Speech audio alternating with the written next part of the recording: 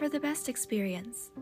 Put in your earbuds, your AirPods, or put on your headphones, whatever it is that you use, and sit back and let's drown out the rest of the world, and let's chat.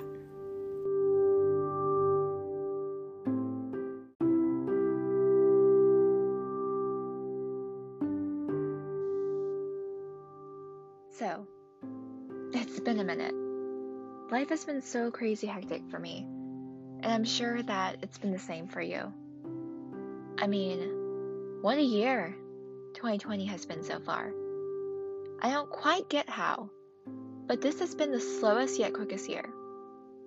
But anyways, I thought it'd be nice for us to reflect today on all of the good that has happened this past year, instead of catching each other up on all of the bad.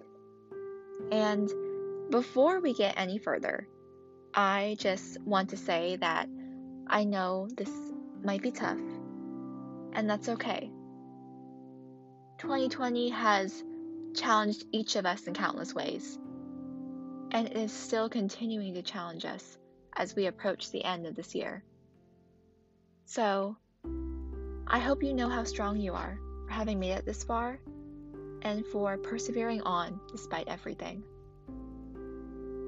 So, with all of that said, I guess I'll be the first to share some good things.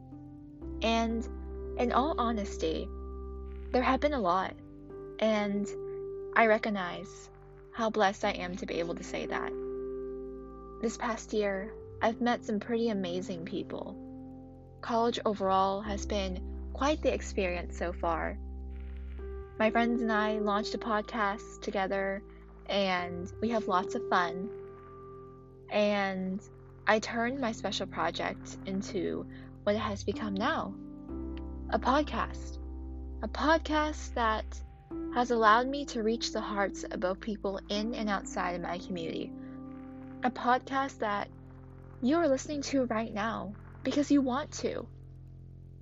Without all of the craziness that has transpired this 2020, Always Here would not exist, and the people that I have been blessed to have connected with in the podcasting community would not be in my life.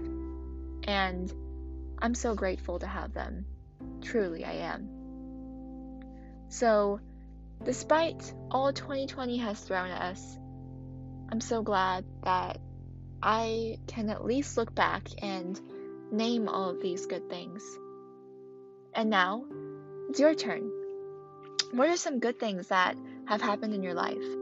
Have you finally been able to get some more sleep at night? Have you saved tons of money on gasoline because you drive around less? Or have you learned something new that has quickly become one of your favorite things to do?